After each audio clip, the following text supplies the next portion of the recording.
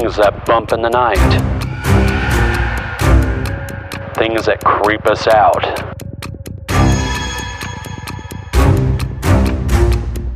Voices from another realm.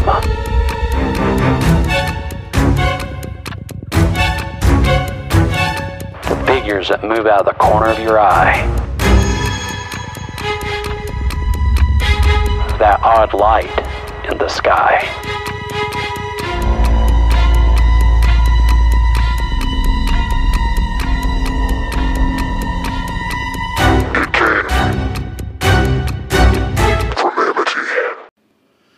Hey everybody, welcome back to It Came From Amity.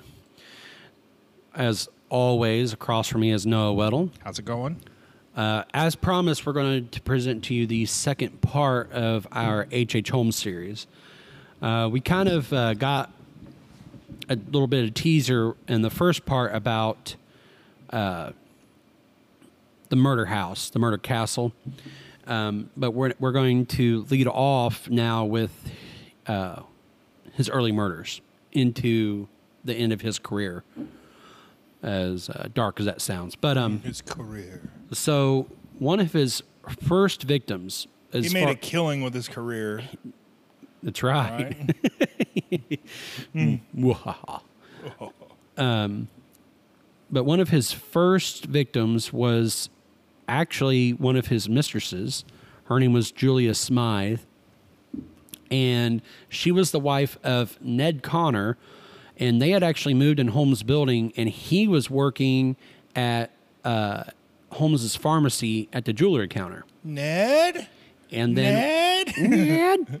And then when Ned found out that his wife and Holmes was having an affair, he quit his job and he moved away, leaving Smythe and their daughter, her name was Pearl, with Holmes and the apartment building. With a name like Smythe, she just sounds like mouthy and... Yeah. And it's weird, too, because he was just like, you know what, I'm done, and he leaves. Yeah. Like, I would have at least taken my daughter. Some guys, though, it's just they're looking for that reason to get out. And It's it's true. like, well, now I can live a free life. And in the 1880s and 1890s, I mean, that actually happened a lot. If the husband caught the wife cheating, he would just leave. It was kind of seen as the woman's job to take care of the kids. The dad... Yeah. You know, he's going to go off and start a new family, get a new job. Yeah. They didn't care about that. Yeah, and it was, and back then it was a lot easier to start a new life too. Yeah, It wasn't there was like no today. child support or anything Yeah. like that. So, I mean, he did what he felt he had to do. So, Yeah. Hey, I mean, if she cheated, then he has every right to leave her. So. True. So, Smythe gained full custody of Pearl, and she remained at the hotel and continued her relationship with Holmes. In 1891, on Christmas Eve, Julia and Pearl both disappeared, and Holmes told law enforcement that she had died during an abortion. Huh. But no one ever confirmed or could confirm what actually happened. Another likely victim was a gal named Emmeline Cigrande. Cigrande. Sanguine? I guess. Emily Sanguine? But she began working at the building in May of 1892 and then disappeared in December. What of do you that mean, same like, year. working at the building? I don't know. I mean, Maybe working, like, at where his pharmacy was? she or could be working in something? the pharmacy. She might have been working in the apartment area. Okay. You know, she could be doing bookkeeping. It's hard telling. Okay. And then another woman who mysteriously vanished out of the trace was a woman named Edna Van Tassel. I'm kind of imagining, when you said he opened a pharmacy, I'm kind of imagining almost like downtown Edinburgh, where you've got the pharmacy and then the apartments above it. Or That's whatever. exactly what it was. And I'm imagining like a little kind of like a ma and pa Walgreens, Right. where you would have your pharmacist, your tech, and then maybe your cashier up front, that Right. kind of thing. Yeah, I mean, that's kind of how they had it. Is like there's pictures of the building, but if you see it, the front on the corner was like the lower area was the pharmacy. And back then, pharmacies kind of acted like convenience stores or department so stores. it would be kind of a convenience store. I mean, they had, in Holmes's store, they had a jewelry counter. Yeah. Like in the old Schaefer's building here in town back years and years ago, they had a malt shop in the pharmacy. So you go get your prescriptions. You could go in there for some ice cream, Right. candy, malts, whatever. And back then, that was the standard layout for a pharmacy. Okay. Not like the modern pharmacy where it doesn't matter if you walk into a Walgreens or a CVS. You have like, it's a pharmacy with a convenience store layout. Yeah. You know, so there's like shelves of potato chips that are highly priced because Right. they're really proud of their Lay's for some reason. Everything's crazy expensive at Walgreens. It really is. And so back then, everything was in a pharmacy. It wasn't just your pharmacy, although it was, but they had their malts and their ice cream and their shakes and Hot candy and all that stuff. And you might have a jewelry counter or even clothing in some. Yeah. So it was almost like a department store as well. So yeah, you had Edna Van Tassel, who also disappeared, and she is believed to be one of the victims, but it was never proven. Now, Holmes apparently, by confession, said that his most usual method of killing was suffocation, and this included maybe overdose on chloroform, overexposure of lighting gas fumes. They might be trapped in an airless vault, but his way was going to be slow and methodical. Yeah. Because chloroform can actually render you unconscious without killing you, but if you overdose on chloroform, then you will die. It kills your brain. It kills your brain cells. You know. Yeah, That's how you die. Yeah, it's displacement of oxygen in the blood. And then your brain. What chloroform does is it gets rid of your involuntary behaviors. Right. So like you stop breathing, you stop moving.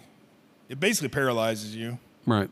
So don't ask me how I know that. So that's how he generally did it.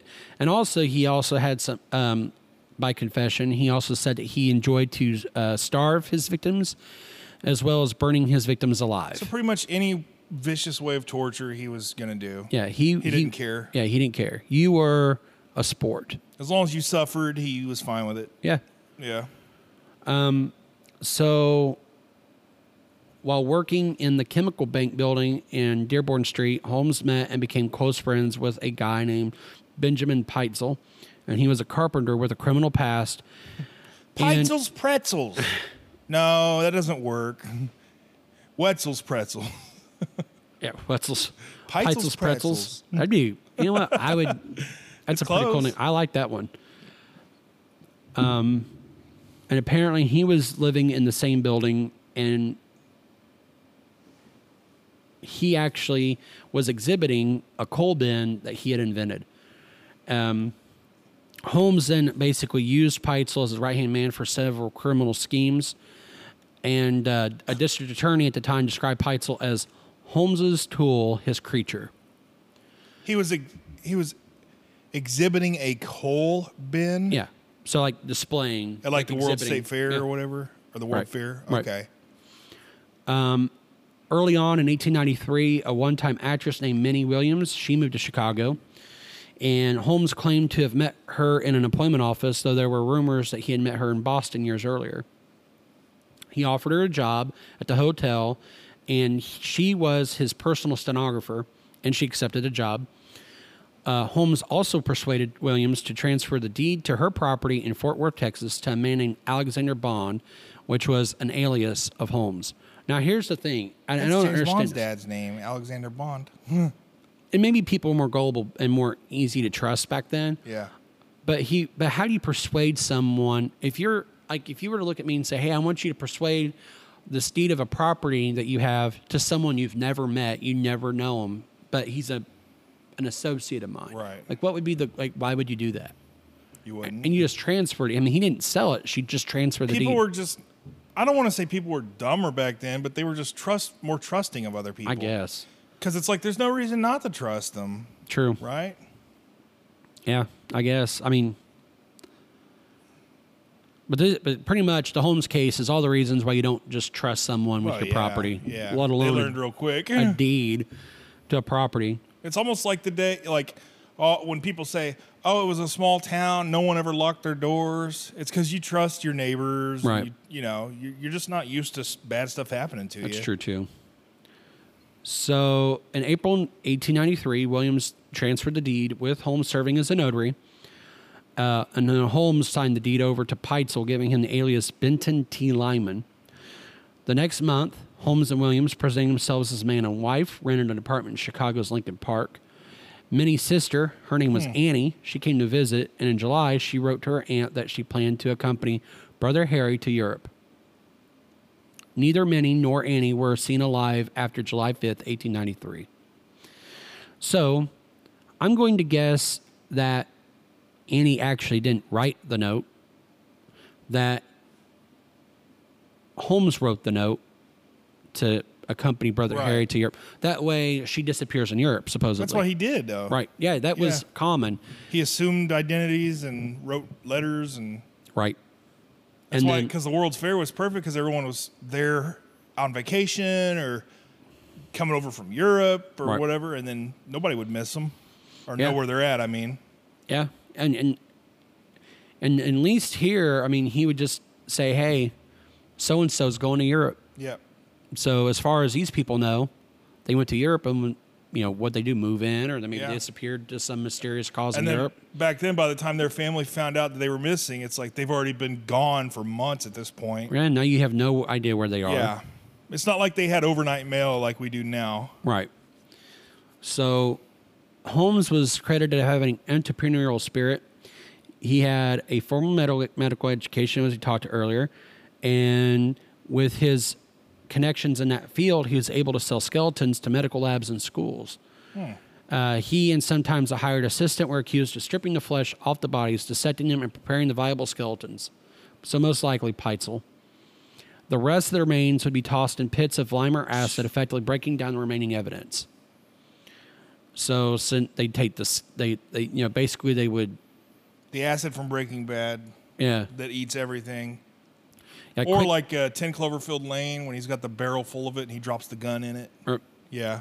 Quick lime will dissolve flesh and tissue. Yeah. It'll eat metal too. Including organs. Yes, it will. And, and they would basically bleach the skeletons, render them of whatever connective tissue might still be on them, then sell them to these laboratories and these physicians and whoever else. Know. They just figured you got it from a morgue or whatever. Yep, that's very right. Why is this one stuck like this? His arms, what's going on? Yeah. And here's how H.H. Holmes effectively got caught. So the insurance companies, realizing that all these claims are coming from one person, they press law enforcement to arrest him and then for the courts to prosecute him for basically fraud, right? Thank you. And so at this point, and for arson, so Holmes then leaves Chicago in July of 1894, and he reappears in Fort Worth, Texas, where he got the deed from Miss Williams. Time to start over. And he was he was found there at what is now Commerce Street and 2nd Street. And here he once again attempted to build an incomplete structure without paying his suppliers and contractors. But unlike the former property, it was not a site of any additional killings. And in July of 1894, Holmes was then arrested and briefly jailed for the first time on the charge of selling mortgage goods in St. Louis, Missouri. He was promptly bailed out, but while in jail, he struck up a conversation with a convicted outlaw named Marion Hedgepeth, who was serving a 25-year sentence. Holmes had concocted a plan to swindle an insurance company out of $10,000 by taking out a policy on himself and then faking his death. So he just abandoned and left his pharmacy and all that stuff, just left it there? And that's right. Nobody ever looked into his apartment or anything like that? Not this time. He most likely still owned it and just kept it locked up and stuff. Probably. So the police never would, Holmes also promised Hedgepeth a $500 commission in exchange for the name of a lawyer who could be trusted. Holmes was directed to a young St. Louis attorney named Jephthah Howe. Howe was in practice with his older brother, Alfonso Howe, who had no involvement with Holmes or Peitzel or their fraudulent activities. Jephthah Howe, however, found Holmes' scheme brilliant. Nevertheless, Holmes' plan to fake his own death failed when the insurance company became suspicious and refused to pay. Holmes did not press the claim. Instead, he concocted a similar plan with Peitzel. Peitzel agreed to fake his own death so that his wife could collect a $10,000 life insurance policy, which she was to split with Holmes and Jephthah Howe. The scheme, which was to take place in Philadelphia, called for Pt.II to set himself up as an inventor named under the name B.F. Perry and then be killed and disfigured in a lab explosion. Holmes was to find an appropriate cadaver to play the role of Pt.II. Instead, Holmes killed Pt.II by knocking him unconscious with chloroform and setting his body on fire with the use of benzene. Oh, he fell for it. Yep. In his confession, Holmes implied Pt.II was still alive after he used the chloroform on him before he set him on fire. However, forensic evidence presented at Holmes' later trial showed chloroform had been administered after Pt.II.'s death. I'm sorry, Pt.II was dumb anyway. Pretty much. A fact which the insurance company was unaware of, presumably to fake suicide to exonerate Holmes should he be charged with murder. So he was going to pass his body off like it was his, basically. That's what he was going to basically, at this point, not pass Pt.II off as Holmes, but Pt.II off as Pt.II. Okay, and just collect on that. Yeah, Pt.II just played along thinking, oh, yeah, we're going to fake my death. But the original thing was they were going to fake Holmes' death. Right, but they did, but it failed. He turned on him. Yeah, the insurance company's like, yeah, we don't think so. Okay. So Holmes was able to collect the insurance payout on this because, well, they had the genuine Pt.II corpse. Holmes then went on to manipulate Pt.II.'s unsuspecting wife and allowing 3 of her 5 children, and here's where it starts getting nasty, Alice, Nellie, and Howard to be placed in his custody. The eldest daughter and the baby remained with Mrs. Pt.II. Holmes and the 3 Pt.II children traveled throughout the northern United States and into Canada. Simultaneously, he escorted Mrs. Pt.II along a parallel route, all the while using various aliases and lying to Mrs. Pt.II concerning her husband's death, claiming that Pt.II was hiding in London, as well as lying to her about the true whereabouts of her 3 missing children. In Detroit, just before entering Canada, they were only separated by a few blocks. In an even more audacious move, Holmes was staying at another location with his wife, who was unaware of the whole affair. Holmes would later confess to murdering Alice and Ellie by forcing them into a large trunk and locking them inside. He drilled a hole in the lid of the trunk and put one end of the hose through the hole, attaching the other end to a gas line to asphyxiate the girls. Holmes buried their nude bodies in a cellar of his rental house at 16 St. Vincent Street in Toronto. This home and address no longer exist, and St. Vincent Street having long since been realigned into part of Bay Street. So for those of you who might be wanting to go take a gander, you're not going to find it. Yeah. Frank Geyer, a Philadelphia police detective assigned to investigate Holmes and find the 3 missing children, found the decomposed bodies of the 2 Pt.II girls in the cellar of the Toronto home. Detective Geyer wrote, "The deeper we dug, the more horrible the odor became, and when we reached the depth of 3 feet, we discovered what appeared to be the bone of the form of a human being." Geyer then went to Indianapolis, where Holmes had rented a cottage.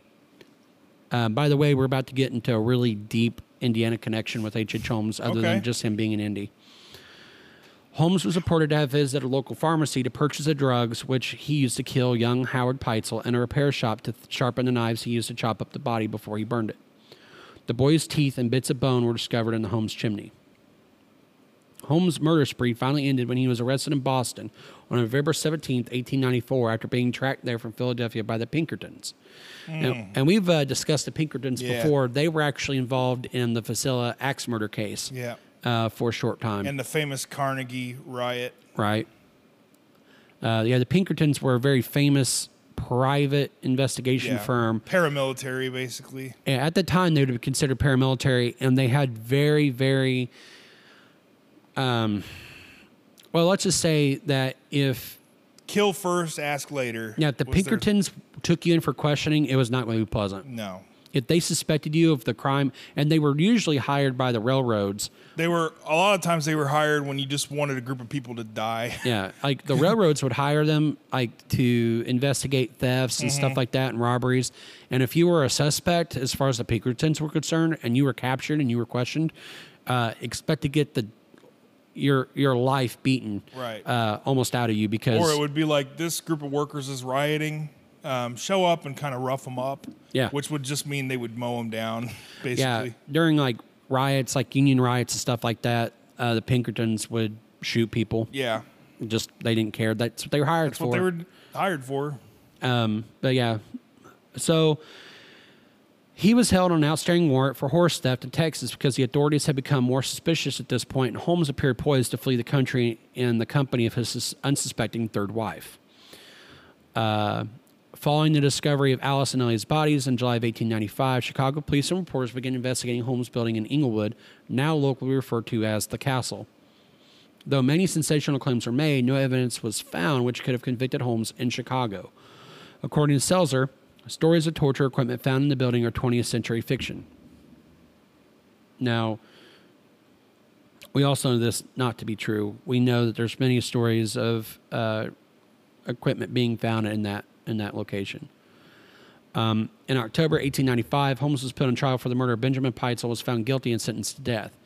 By then, it was evident Holmes had also murdered the 3 missing Pt.II children, and then following his conviction, Holmes confessed to 27 murders in Chicago, Indianapolis, and Toronto. Though some people he confessed to murdering were still alive, and 6 attempted murders. So some people were still alive, and some were not, and then some were just attempted that didn't actually come to fruition at all. Holmes was paid $7,500 by Hearst newspapers in exchange for his confession, which was quickly found to be mostly nonsense. Holmes gave various contradictory accounts of his life, initially claiming innocence, and later that he was possessed by Satan. His propensity for lying made it difficult for researchers to ascertain the truth on the basis of his statements. While writing his confession in prison, Holmes mentioned how drastically his facial appearance had changed since imprisonment. He described his new grim appearance as gruesome and taking a satanical cast, and wrote he is now convinced after everything he had done, he was beginning to resemble the devil. Holmes was hanged on May 7th, 1896, in prison. It was also known as the Philadelphia County Prison for his murder was Pt.II. Until the moment of his death, Holmes remained calm and amiable, showing very few signs of fear, anxiety, or depression. Despite this, he asked for his coffin to be contained in cement and buried 10 feet deep because he was concerned grave robbers would steal his body and use it for dissection. Holmes' neck did not break. He instead strangled to death slowly, twitching for over 15 minutes before being pronounced dead 20 minutes after the trap had been sprung.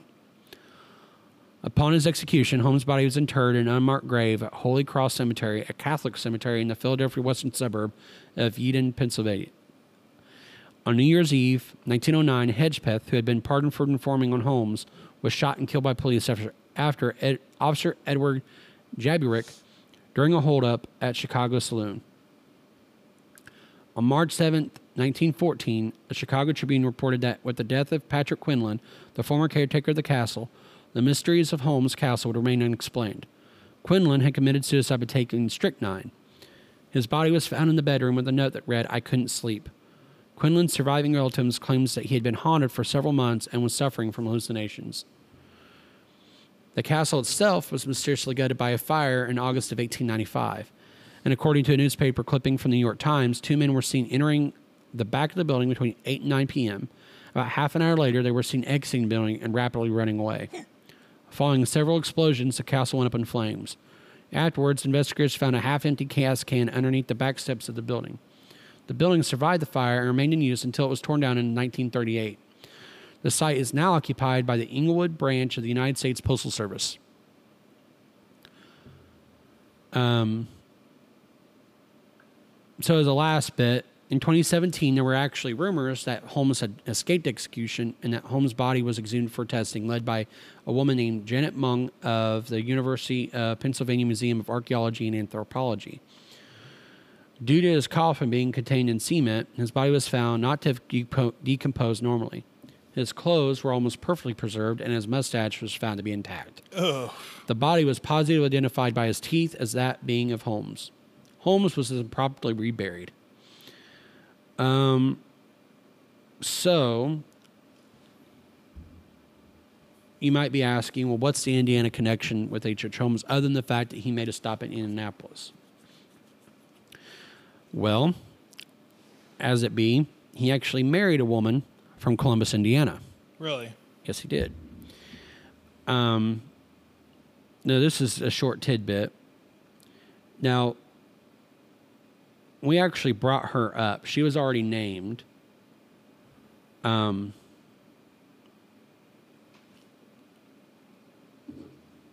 his wife's name was Georgiana Yoke. She was the one that said that she had no idea that Holmes was doing all this. Yeah. Um, he basically just married just to keep face. Well, when he married Georgiana, he was actually still legally married to his first 2 wives. Yeah. And apparently she didn't know that either. So he actually met Georgiana in Chicago of State Street and Congress Parkway. And, excuse me, she was actually a school teacher working in the 3rd School District of Columbus, Indiana. I got this from a website called Vamone.com, Vamonde. But she was a school teacher in Columbus, and she wanted to go to Chicago for some adventure. She knew that the World's Fair was going to be there in 1893, and she wanted to go be part of that excitement. She was bored at home. Let's go have some adventure. Right. Apparently, she was a tall, strong, adventurous young woman. She was 23 years old at the time, and they said she had blue eyes so large that some thought they looked odd. She might have been pretty sexy. You know? There's actually a few pictures of her. Yeah. She sounds like a tall, Swedish blonde. There's Pt.II again. What was her name again? Georgiana Yoke. Okay. There's actually a few books about her and her testimony. Oh, she wasn't sexy. I'm wrong.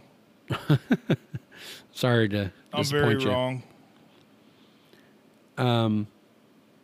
So she turned 24 on October 17th. She's not bad there. That was her? Yeah. She's not bad there. Are you sure that's her? That's what it says.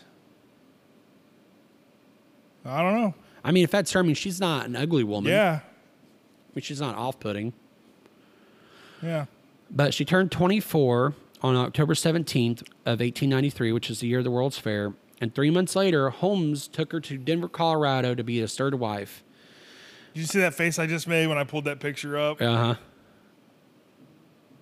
Yeah. Who's that? I don't know. One of his wives. Well, apparently he didn't have great taste. He didn't have very good taste. No. You ever see someone that looks like a ghost before they die? Oh, yeah. Where it's like, oh. Yeah, when I was an EMT and I would we would do transports in and out of St. Vincent's 86th Street a lot. Yeah. They would have pictures of like the late 1800s and early 1900s of like the early St. Vincent's Hospital. Mm-hmm. And they were very creepy. Some of them were very, very creepy. And it's like, are we sure not everyone in this picture's a ghost? Because I'm pretty sure they all might be ghosts. People were never happy in pictures either. That doesn't help. No, it doesn't help at all. And you'd have like these big eyes, like they're just staring at the camera, like not trying not to blink. And it's like, good Lord. Creepy. Anyway. So the marriage was performed by the Reverend E.J. Wilcox of the Fifth Avenue Methodist Church on January 17th, 1894. The marriage wouldn't last long, however, as Holmes was soon arrested, tried and convicted for the murder of his business associate, Benjamin Pt.II. And we're not going to go through all that stuff afterward because that's just obvious stuff that we talked about before about the hanging and all that. But the key witness concerning the whereabouts and the state of mind following the murder was Georgiana. Mm. So she was actually a massive key witness because Georgiana was actually as much in the dark, supposedly, as everybody else because Holmes was moving all over the place and Georgiana was... I mean, his whole mission was to fool and hide stuff from people. So right. Obviously, she's no different than any other victim. Yeah, she was pretty much in the dark, and she was actually a key witness for the prosecution regarding Holmes against Pt.II. Okay. Now, so he basically got arrested for just that one scheme with Pt.II. But he didn't get arrested for the scheme. He got arrested for murdering Pt.II. For murder. And then they uncovered all the other murders. Yeah. Yeah. So there's a book, if you're wanting to know more about the whole relationship between Georgiana and Holmes, there's a book called A Competent Witness. It's written by Judith Nichols. But yeah, it's called A Competent Witness, Georgiana Yoke in the trial of H.H. Holmes. So this would kind of give you an in-depth look at the relationship between Yoke and Holmes and her testimony against Holmes during the trial. But I don't know what a yolk is, but she looks like one. Right? She looks like the word yolk. Like an egg yolk? I guess that's Y-O-L-K in it. Yolk, I think a yolk is actually what holds oxen together. Yeah. If I'm not mistaken. And she's a bit frumpy, isn't she? Yeah. I mean, I hate to crap on people, but they weren't the best looking back then, you know? And like we said, the photography back then didn't help either. No. But still. Yeah, a bit not what you would expect. I'm sure in person she looked normal. And she probably dressed very nice and all that. But to us, it's just, you know. She did have really large eyes, though, didn't she? Yeah. I mean... Yoked. She was yoked. No, she had large eyes and kind of a long nose. Really round head. Yeah. I mean, I'm sure that in today, if she was walking around, she would look like the average woman. Oh, yeah. I mean, obviously not that outfit and that hairstyle. Yeah. But if you gave her a modern hairstyle, like let's just say a pixie cut, for example, yeah, and put her in a t-shirt and a pair of blue jeans, you wouldn't even give her a second look. She'd just be the average woman. Women didn't really wear makeup, and then they did their hair in a way where it was like it makes their head look weird. Yeah, you know, they didn't really wear makeup like they do today. I mean, they wore like concealer that would make their face really pale and stuff. Maybe some lipstick. And a lot of the makeup they wore back then, some of it was rather poisonous. Yeah, lead and stuff. But yeah. But that's pretty much the connection there with H.H. Holmes in Indiana is, like I said, other than the stop at Indianapolis, his wife, his third and final wife, was from Columbus, Indiana. Yeah. Which is pretty close to here. Like home of Tony Stewart. Like a half-hour drive from here in Amity. Yeah. So, I mean, it's pretty close. Not even 20 minutes. Yeah, something like that, there. yeah. Yep. So, I mean, so there's your really local connection to H.H. Holmes, which I didn't know until I started doing the research. So, but, he got him an Indiana woman, and she became the death of him. Pretty much. She put him away. Yeah, because they were because the prosecution, because they knew that they couldn't rely on any information that Holmes was giving them. Oh, yeah. Whether that be the prosecution or the defense. He's a habitual liar. So the defense is like, well, my client has no credibility at all. Yeah. So the prosecution needed someone with some credibility, and that could basically say that this is what was happening. Yeah. Now she could confirm where he was at and what was going on within Holmes's mind, but she was like, I didn't know he was doing all this stuff. Well, not only was he a psychopath, he was a sociopath and a narcissist. So he's going to lie. You know, lying is nothing to him. He probably doesn't even know he's lying. I think he knew. I just think... But you get so used to it. True. That a lie just becomes something you do. I think that he did it just because he can. Yeah. I mean, he did it because he had no reason not to. I mean, he can do whatever he knows he's going to die. Yeah. He knows that he's already going to die for Peitzel's murder. So now he can say whatever he wants. Now he's just going to do everything he can at this point just to frustrate law enforcement, just to frustrate the courts. Getting someone to believe a lie is a small victory, too, in his mind. Right. Because now he's like, because he knows that the only murder they're going to get him for is Peitzel. Right. Because he did such a good job of disposing the evidence prior. Mm-hmm. Because Peitzel's a corpse. Matter of fact, I mean, he kept Peitzel's body around so he could actually get the claim. With everybody else, the insurance company's like, look, man, we're used to getting claims from you. We're not going to do this anymore. Right. So he's like, look, I got Peitzel's body. He's definitely dead. Yeah. He's on marionette strings. Yeah, he's like, look, here's his body. Flump, and he falls down. And look, we have a dead body. Where's my money? And the insurance like, fine. They give him the money, and then all of a sudden 3 out of 5 Peitzel kids are dead. Weekend at Peitzel's. He's like maneuvering his body. I mean, and my thing is too, is like, Peitzel was dumb for falling Peitzel was for it, dumb, though. and the wife wasn't bright either. Yeah. Here's 3 of my kids I'm just going to give you custody of for no reason. I don't know you. Stupid. Here's 3 of my kids. And it's like, I think a big issue, and I say issue, the biggest thing that helped Holmes out is he knew who to target. Yeah. He purposely picked people. You find someone who's dumb, but also wants to be a co-criminal. Yeah. Then you could throw his butt under the bus when you need to, and none the wiser. Or it's like in the cases of the victims where, hey, can you sign me over your deed? Yeah. Hey, just take out a life insurance policy with me as beneficiary. Hey, you're going to the World Fair, but you're from Britain with multimillionaire parents? Yeah, I mean, he knew to target people who are gullible. He was not, I don't want to say a product of his time, but he was in the right time at the right place because of all the travel that was happening and all the immigration. Like, yeah. He knew exactly what he was doing. Yeah, he did. I mean, he was very predatory, and he knew that he had to have, I've got the perfect location. I've got the perfect front. Perfect setting. I've got everything I need. Now I just have the people. And he knew how to make them disappear. He knew exactly what to do. I know that insurance companies are gullible. They're not going to do their fact checking. And back then, you really didn't. Like, for example, back then you could still have family plots, right? Yeah.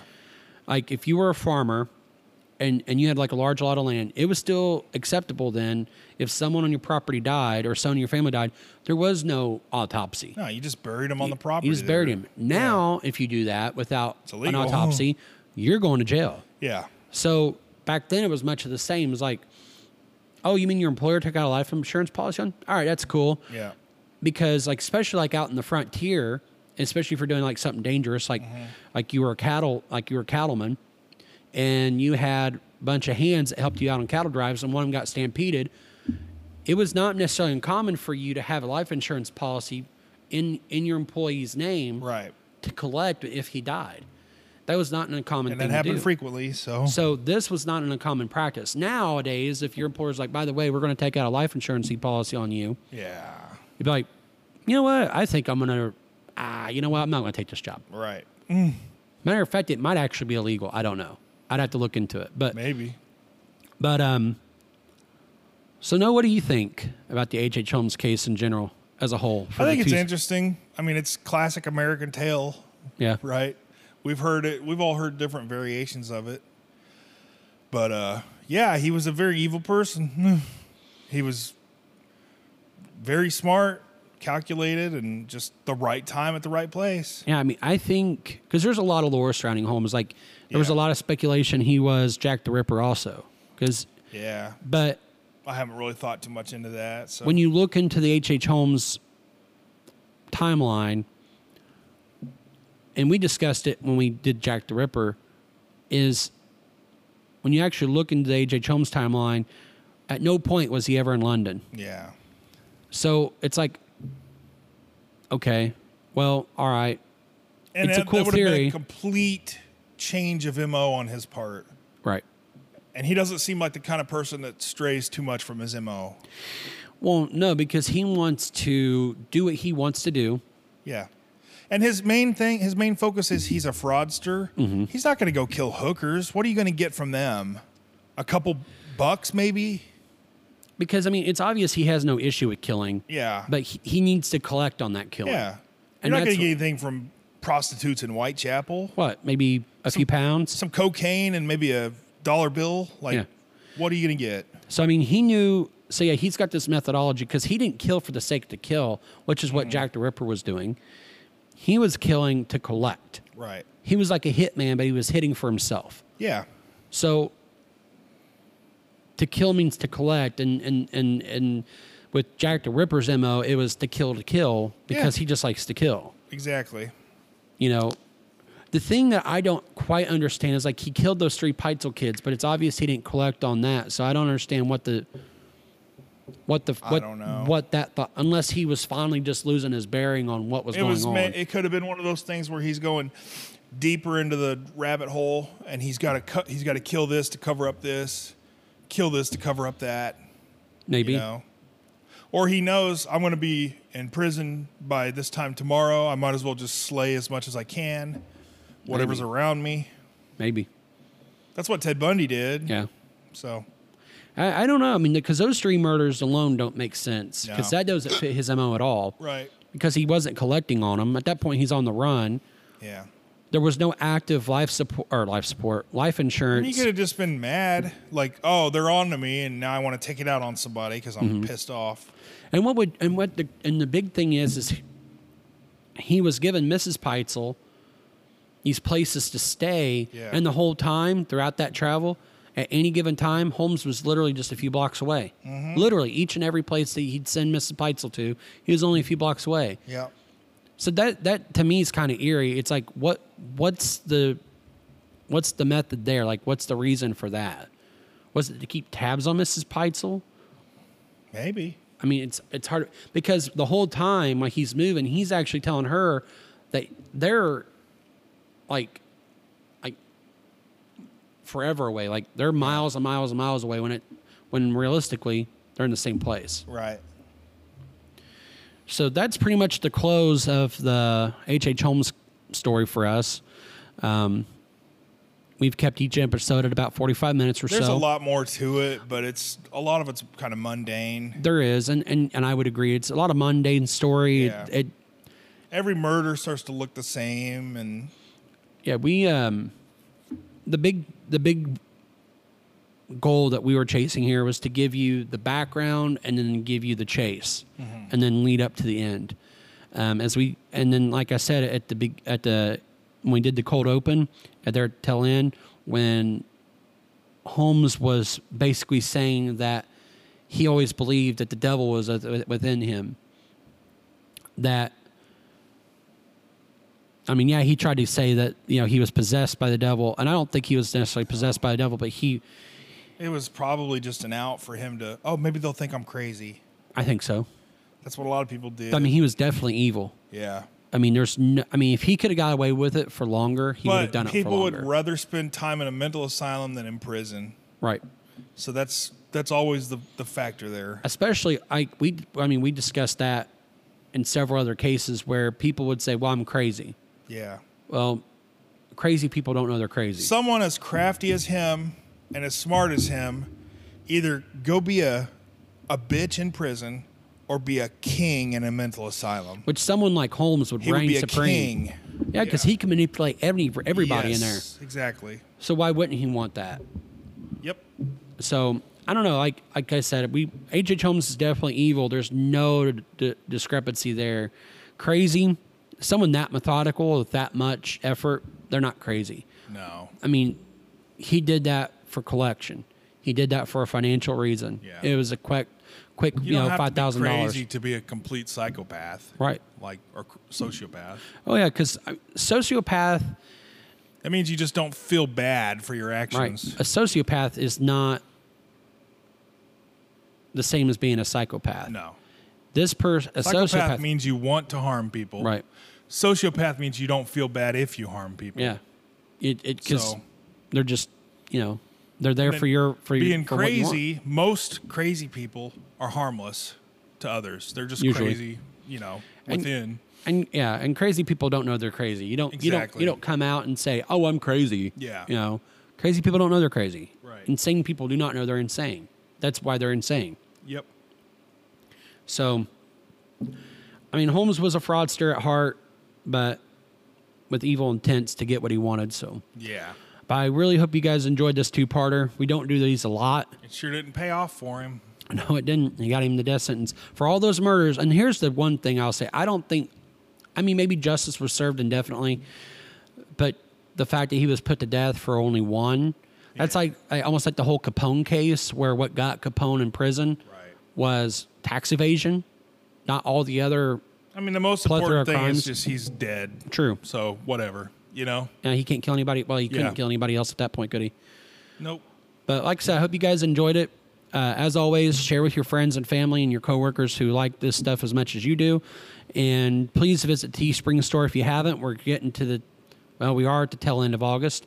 And if you guys go to Teespring now and try to order your hoodies or your sweatshirts or what have you with our logo on it, you'll get that in plenty of time for the cold season ahead. I can't believe it's already the end of August. I know. Man. This year has flown by. It's insane. But we're coming up on the spooky season soon. Yep. At the end of August, we'll get in September, and we're pretty much in that time of year at that point. Yep. From September until October. Might do a little ghost hunt or something. We'll see. I'll have every single weekend off now with my new job, so we'll look into it then. I'm good with it. So, stay tuned.